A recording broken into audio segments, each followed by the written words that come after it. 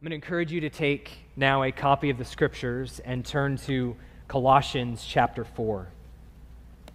Colossians chapter 4. If you don't have a copy, the words will be on the screen behind me. But Colossians chapter 4, beginning in verse 5.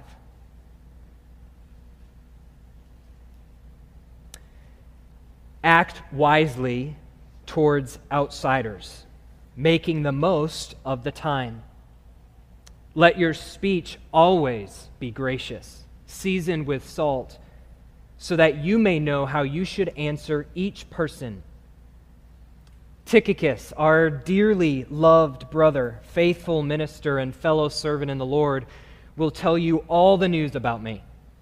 I've sent him to you for this very purpose, so that you may know how we are, and so that he may encourage your hearts. He's coming with Onesimus, a faithful and dearly loved brother who is one of you. They will tell you about everything here. Aristarchus, my fellow prisoner, sends you greetings, as does Mark, Barnabas' cousin, concerning whom you have received instructions. If he comes to you, welcome him. And so does Jesus, who is called Justus. These alone of the circumcised are my co-workers for the kingdom of God, and they have been a comfort to me. Epaphras, who is one of you, a servant of Christ Jesus, sends you greetings. He is always wrestling for you in his prayers so that you can stand mature and fully assured in everything God wills. For I testify about him that he works hard for you, for those in Laodicea and for those in Hierapolis. Luke, the dearly loved physician, and Demas send you greetings. Give my greetings to the brothers and sisters in Laodicea and to Nympha and the church in her house. After this letter has been read at your gathering, have it read also in the church of the Laodiceans, and see that you also read the letter from Laodicea. And tell Archippus, pay attention to the ministry that you've received in the Lord so that you can accomplish it. I, Paul, am writing this greeting with my own hand. Remember my chains. Grace be with you. This is the word of God for the people of God. Amen. To unwind on occasion, Elizabeth and I will watch some of those unique countercultural shows that you can find on just about every cable show or every streaming site. There's something compelling about watching people reject cultural expectations. Whether it's downsizing into a tiny house, no bigger than the bathroom in your home currently, or whether it's living self-sufficiently off-grid, watching these individuals do that, all the while thinking, I'm not sure I could do that. I came across recently the story of Ken Smith. Filmmaker Heather Greenaway describes Ken like this. His picture is on the screen. Ken Smith is known globally as the Hermit of Treeg, and he's been living off-grid in the Scottish Highlands for more than 40 years.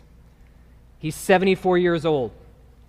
He decided to live on his own, as he says, or he decided to live life on his own terms after returning from Alaska in his mid-30s. So he walked from Heathrow Airport to an isolated woodland north of Fort William, where he decided to set up home miles from civilization in an area with no electricity or phone signal. It's a 3-hour walk to get to his house. And part of me, some hidden part of me, thinks, like, that sounds amazing. And part of me thinks this guy must be absolutely nuts. Living counterculturally often has that tension. Today we wrap up our series in the book of Colossians, and frankly, Colossians is now going to have a very special place in my heart because it's the first book that we've gotten to walk through together as a church family. And as Paul finishes off this letter, as he says his goodbyes, and then as he takes the pen from the individual who has he was dictating the letter to, as he takes the quill, the pen from that individual and begins to sign his own greeting, what he's doing is he's laying his finger on this reality. Jesus calls his church to countercultural activity. These activities are a bit startling compared to the normal cultural air that we breathe. But they are everyday, normal activities that Jesus' compelling new community, the church, and the local church engages in, ought to be pursuing radically, consistently, faithfully, and wholeheartedly. So this message is addressed primarily to those who consider themselves to be followers of Jesus. It is for those who have turned from their sin and their self-righteousness, for those who've placed their faith for present and future salvation in the Lord Jesus Christ as the true Son of God. And if that describes you this morning, then remember where we were in Colossians chapter 3, verses 1 through 4.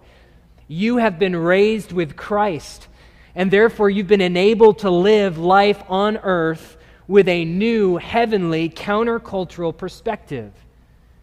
And while these activities that the Lord Jesus calls us to engage in are undoubtedly difficult, we have been enabled by the Spirit of God within us and by your union with Jesus to participate as a church in these ways. And if you're exploring Christianity, then my hope for you this morning is that you'll simply ask this question: what on earth is so powerful enough to change someone so drastically that he or she would embrace this type of countercultural ethic? So here's our big idea. Because we are united to Jesus, he calls us to countercultural acts. Because we're united to Jesus, he calls us to countercultural acts. And there are at least 5 of them that we read here at the end of Colossians chapter 4. So, number 1, first, Jesus calls us to the countercultural act of honoring over shaming. Honoring over shaming. Even in the Christian community, shaming can be a powerful force. I recently heard of one pastor that stopped his sermon when someone got up to use the bathroom. The pastor told that individual, or told the whole church, that he was going to wait to continue his sermon until that individual was back in his seat. Does that make your skin crawl or what? Public shaming is a powerful cultural tool in many parts of our world. Dan Allender and Tremper Longman describe shame in this way in their book, The Cry of the Soul, a book I would highly recommend even as we think about jumping into the book of Psalms here, starting this summer. The Cry of the Soul subtitle is How Our Emotions Reveal Our Deepest Questions About God. It's a book I cannot recommend highly enough. And here's what they say concerning shame. To be covered with shame is to feel the self engulfed in something disgusting, even hideous. It may seem extreme, but the experience of shame feels like a prolonged, tortuous death. And our culture gets a 4.0 GPA when it comes to shame-inducing. And let's be honest, we have absorbed this culture into our beings without even recognizing it. For example, how often is our sarcasm an attempt to cover our own shame, or has the result of shaming another person? And how often is social media used not for the lifting up of those around, but for the debasing and dehumanizing and shaming of those who have a differing perspective on something? But notice what Paul does as he wraps up his letter. He calls out 10 individuals. He names names. And he does so not to induce shame, but he labels these individuals with honoring titles. It's not flattery for Paul. It's reality. Paul is calling out the good and the beautiful and the true in his brothers and his sisters. And then the Holy Spirit enshrined that in the Scriptures for the church to read for the last 2,000 years. Just listen to these descriptions. Dearly loved brother, faithful minister, fellow servant in the Lord, a faithful and dearly loved brother. They have been a comfort to me, a servant of Christ Jesus, the dearly loved physician. And he honors Nympha, the lady in whose home the Laodicean church met. Paul even calls them to welcome and embrace Mark. Now, that may not seem like a big deal, but this was the same Mark who had abandoned Paul and Barnabas on one of their missionary journeys. Mark was actually the reason on a later missionary journey that Paul and Barnabas would part ways, because Barnabas wanted to bring Mark again, and Paul was going, no, we're not doing that again. I've seen that movie before. But here in this book, Paul calls the church to welcome and embrace Mark. There's no room for shame. There's no room for disgrace, only honor and dignity. One of the most disregarded verses in Scripture, and I know that's quite a statement, but I think it's true. One of the most disregarded verses in Scripture is Romans chapter 12, verse 10. Outdo one another in showing honor. There ought to be a competition within the local church to see who honors others the most. Outdo one another in showing honor. After all, though, it makes sense if we think about it, right? Jesus is the fulfillment of God's promise to his people that he would turn their shame into praise. And so on this side of eternity, we call one another out not to shame one another, but to honor one another, to point to the work of the Spirit of Jesus within each one of us. The reality is, just like we get blind spots where we need brothers and sisters to come along and point out, hey, this area of your life does not match the profession of your faith. Just like we have blind spots that way, so also we have blind spots to see the ways in which Jesus Christ is actively transforming us by his Spirit into his image. And we need others to come to us and point out in those ways where they are seeing evidence of God's grace in our lives. We need that encouragement.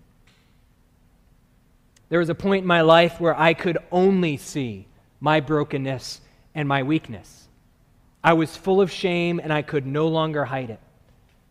So I had particular conversations I needed to have with men that I greatly respected about that weakness, about my brokenness. And one of those men looked me in the eyes and he said this, Isaiah, that took a lot of courage to have that conversation with us. I just want to honor that and acknowledge that. And thank the Lord for that. And those simple words, spoken by a brother, removed my shame. They bestowed honor where I saw only brokenness, and they made me realize in that moment that I was accepted, not just by these brothers, but I was accepted and loved in my mess by the Lord of these brothers, Jesus Christ. Now, I have to fight that battle to believe that every single day. Some days it's an all-out war to believe that I'm accepted by the Lord Jesus. And perhaps it is for you as well. And we all need someone to come alongside and call out the fact that the Spirit is at work in specific ways in our lives, even when we don't necessarily see it. So can you imagine what Sojourn Community Church could be like if it was a place known not simply for a friendly atmosphere where you'll be welcomed and received, but if it was known for a culture of honor, a culture that went above and beyond in calling out the good and the beautiful and the true in brothers and sisters, if life became a competition among us, not to get ahead, not to outdo everyone else in whatever cultural measure of success or standard, but rather if we were seeking to outdo everyone else and honoring everyone else. How counterintuitive, how countercultural. But that is one of the activities that Jesus calls to. And that sort of culture kills the fear of being overlooked, forgotten. It kills the instinct to protect one's rights and to fight for one's place in a community. It allows us to truly focus on others in a self-forgetful way, in a way that honors Jesus, for it honors His work among our brothers and sisters, and it honors our Father when we honor His image bearers. There's countercultural power in the act of honoring one another. Second, Jesus calls us to the countercultural act of serving over spectating. Of serving over spectating. You can't read the end of Colossians 4 without being struck by the note of labor, of work, of service for the sake of others. The ideas of ministering or serving, of being a servant, of being a worker, of working hard, of fulfilling one's service are all over these verses. So let me ask you a question as we kind of dive into this a bit deeper. How do you understand church? The answer to that question is important. How you perceive the church will define how you engage with the church. If we understand church merely as a gathering, merely as an event, then we're going to show up as spectators, because that's what you do at an event. But if we view the church as a group of people, a community of people following Jesus, whom God has called out and brought to Himself to demonstrate and to declare His glory and His honor, then we will show up to that community to serve them and thus to serve God. And this sort of service does not happen over live stream. It can't. It happens in person as we fellowship with one another Sunday to Sunday and throughout the week. So at this particular season, as elders, we believe that this is one area God is calling us as a church family to grow into. We are in danger right now of burning out our weekly volunteers that make this gathering possible, especially when it comes to areas like Sojourn Kids. We are currently running only 2/3 of a full Sojourn Kids ministry, and we're doing it with only about half of the ideal volunteer capacity. That means we are asking you as a church family, we're inviting you to step in and fill a need. Now, we'll provide the background checks and the training for all of this that's necessary, but we need folks who are willing to step into these spaces to serve. So to simply continue on what we're doing right now on a Sunday morning, we need 12 additional volunteers. And that will allow us, and that will allow those volunteers to serve just one Sunday a month, allowing them to be in this gathering the other 3 Sundays in a month. However, Jess, our children's ministry director, would like to open our 3rd classroom to serve children 6 years old and older, as we have more families that would benefit by this. But to make that happen, we need an additional 10 volunteers on top of that 12, which would give us a total of needing 22 more volunteers. And that would mean those individuals would serve just one time a month. And parents who are currently blessed by the ministry of Sojourn Kids, I know it may seem like Sunday morning is the perfect opportunity to catch a break from little voices and little needs. But if you use the Sojourn Kids ministry, you can be a blessing to other parents by giving up one Sunday a month to care for and disciple children within our church family, while others do the same for you the other 3 Sundays of the month. So as a church, let's consider in the next day or two if this is one way that we can show up and serve our Savior by serving our brothers and sisters, as well as guests who walk through our doors. And you can reach out to our Sojourn Kids Director, Jess, by emailing kids@sojournchattanooga.com or use the QR code in front of you in the chair back pocket. So Jesus calls us to the countercultural activities of honoring and of service. But third, Jesus calls us to the countercultural act of hoping rather than despairing. I'm not sure if you've noticed this, tongue-in-cheek. Our world is full of despair and outrage. And it really shouldn't surprise us. Because when idols are uncovered to be the gods that can't save, worthless, lying deceivers that can't deliver us as human beings made in God's image, then there's no other appropriate response but despair and rage until another idol fills its place. And until Jesus is seen to be the king that he is by any individual, then that culture of despair will reign supreme. But listen to what Paul says. After listing off the work of 5 individuals at the beginning, Paul says this: "These alone of the circumcised are my co-workers for the kingdom of God, and they have been a comfort to me." The kingdom of God. That phrase is packed with significance in Scripture. In fact, at some point, we will probably do an entire series built around this phrase, the kingdom of God. Graham Goldsworthy has done much work in this particular study of the Scriptures, and his definition is so simple and so helpful when it comes to what is the kingdom of God. The kingdom of God is God's people under God's rule in God's place. God's people under God's rule in God's place. And we don't have time to dive into all the nuances of that definition this morning, but throughout this letter, Paul has been knocking on this point. Jesus is king. He's supreme. He's sovereign. Colossians 1:16, Jesus created all other powers and authorities. Verse 18, Jesus is the head of the church. He's the firstborn from the dead so that he might be preeminent in all things. Verses 20 to 22, the Father is pleased to reconcile all things to himself in Jesus through Jesus' sacrifice of himself upon the cross.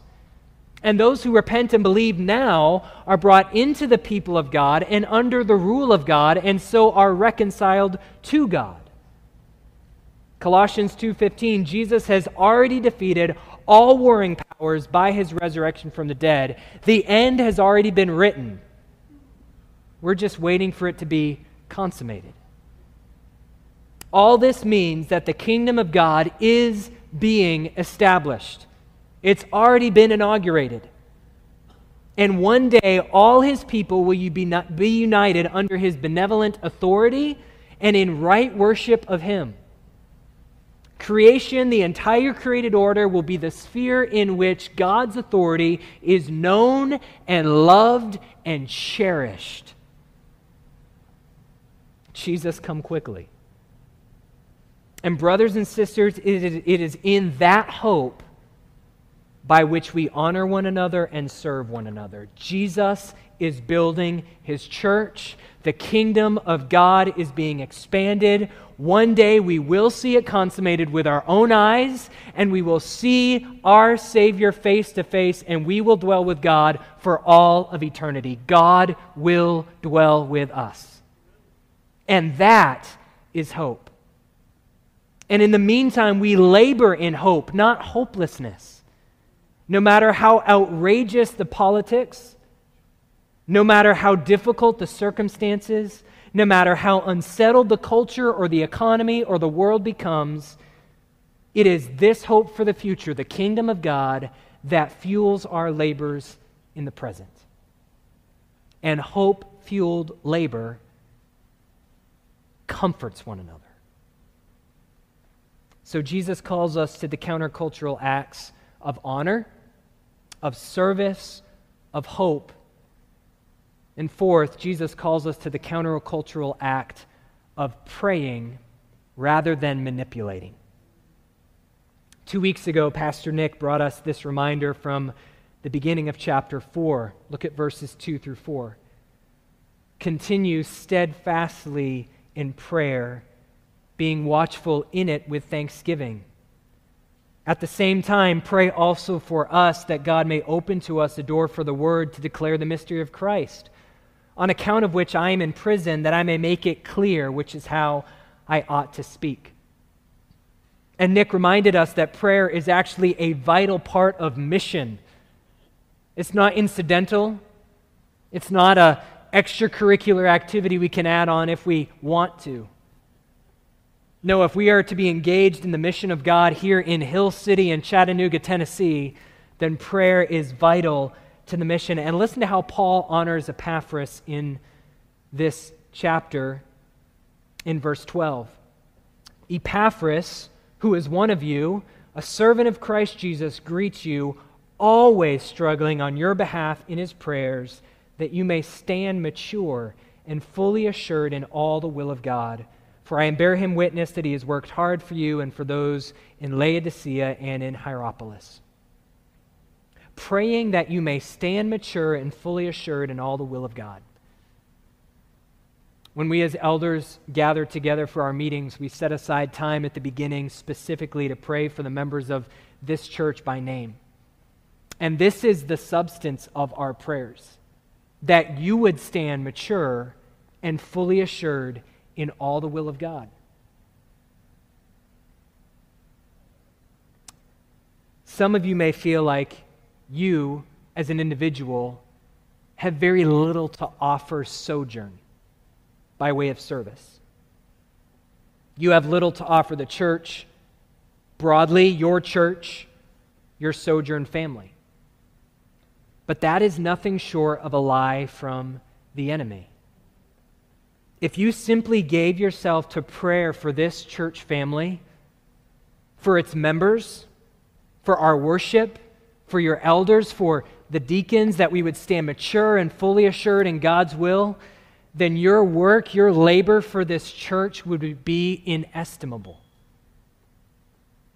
Prayer is decidedly countercultural. Now, meditation and mindfulness, now, that's all the rage. But these are easily and often divorced from anything approaching biblical spirituality.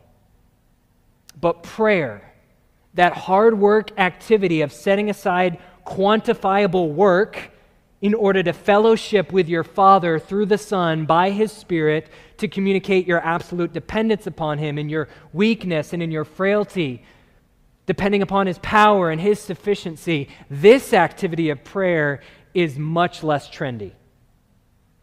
Let's be honest, it's not exactly hashtag trending to lay aside our self-sufficiency and human wisdom, to intentionally remove distractions from our lives in order to create margins for prayer.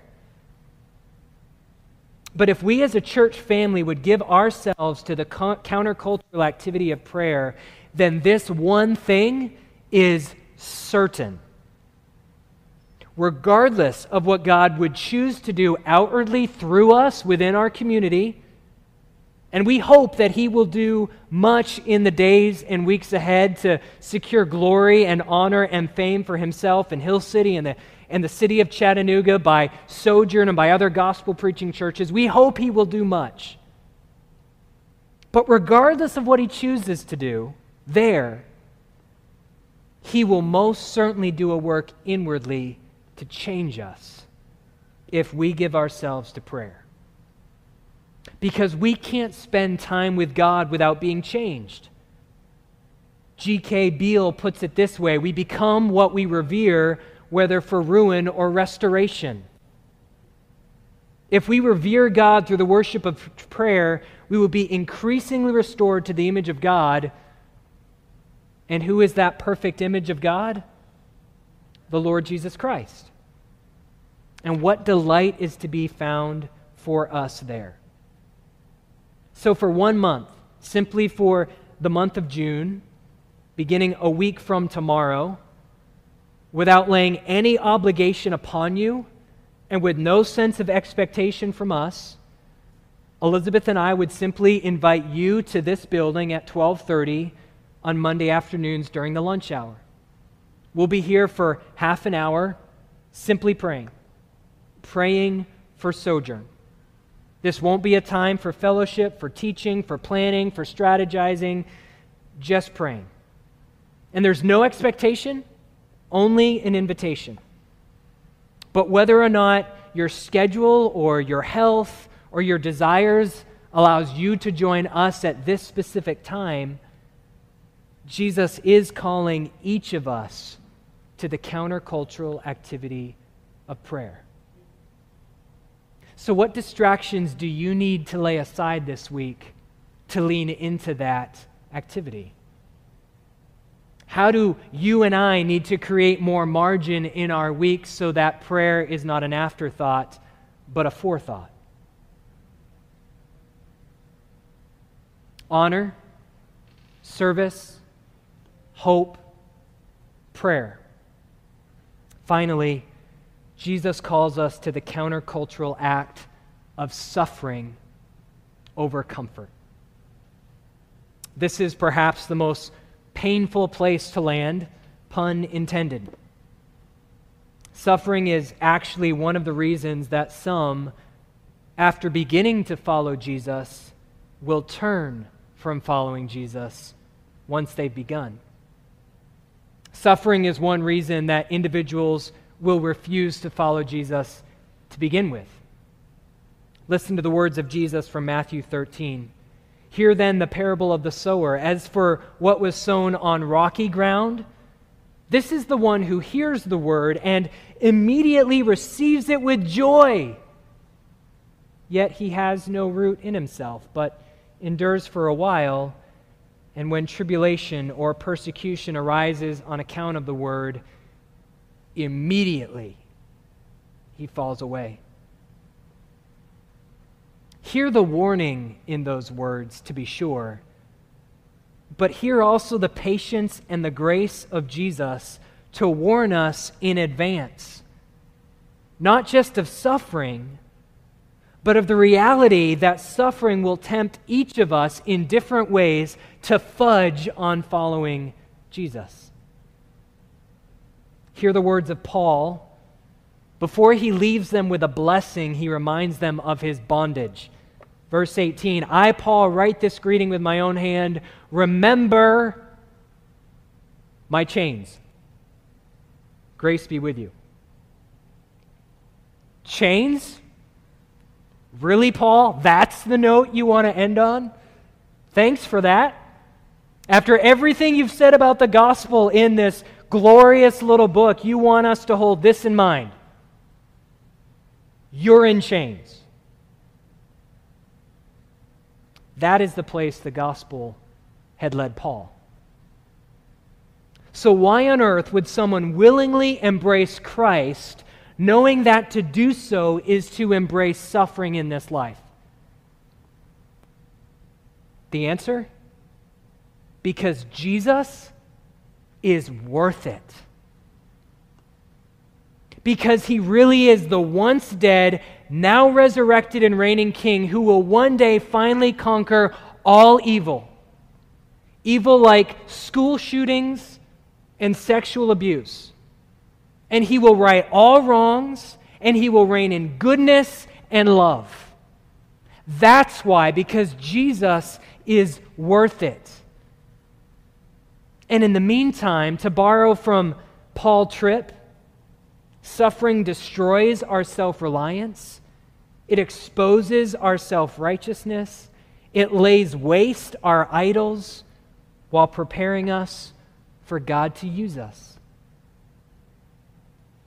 So brothers and sisters, here's the reality. It is quite possible that in our lifetime, or at least in the lifetime of the children in Sojourn Kids this morning, following Jesus in the U.S. will come at a steep cost. It has not been that way to this point, but it's quite possible that at some point there'll be economic cost to following Jesus. We'll lose business if we hold to the Bible. It will certainly be a relational cost. There'll be loss of friends and colleagues. It might be a financial loss, fines, or confiscation of property or possessions. It might even be a cost of freedom.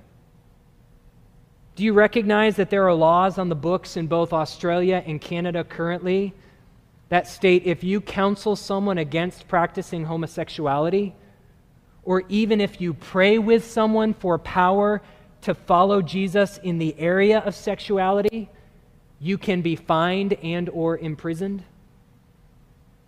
Australia and Canada.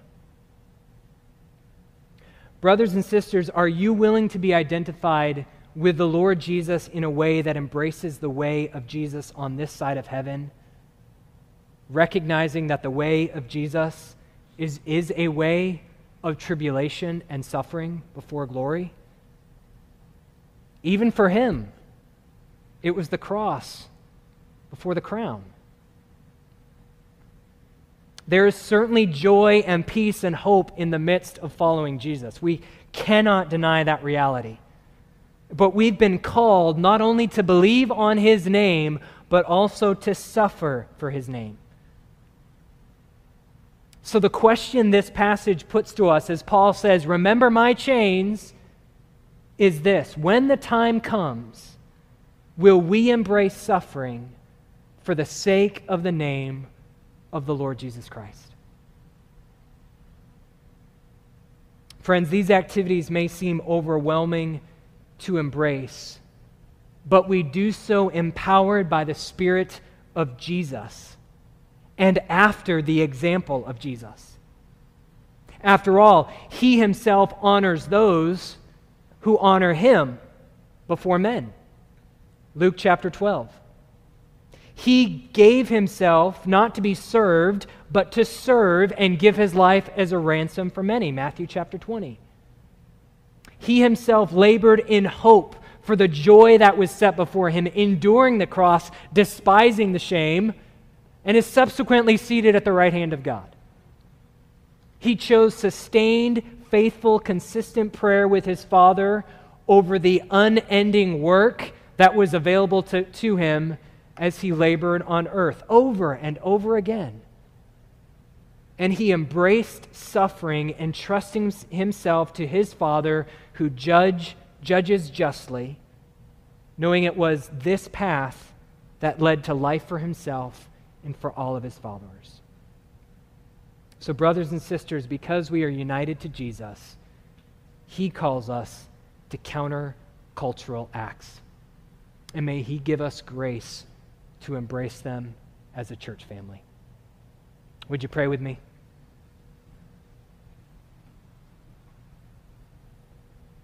Father, we are so grateful that even in this final paragraph of this incredible letter, as Paul names names, as he sends greetings, as he encourages and lifts up brothers and sisters, even this portion of Scripture is profitable for us today, 2,000 years later. Father, we thank you for your word. We thank you that it meets us where we live right now, today, in this moment. And Father, I pray that you would give us grace by your Spirit to embrace these countercultural acts. Make us to be a church family known for honoring one another, not shaming, for serving one another, not spectating, for hoping, not despairing, for praying, not manipulating, and for suffering, not embracing our comfort. And we pray these things in the name of the Lord Jesus Christ. Amen.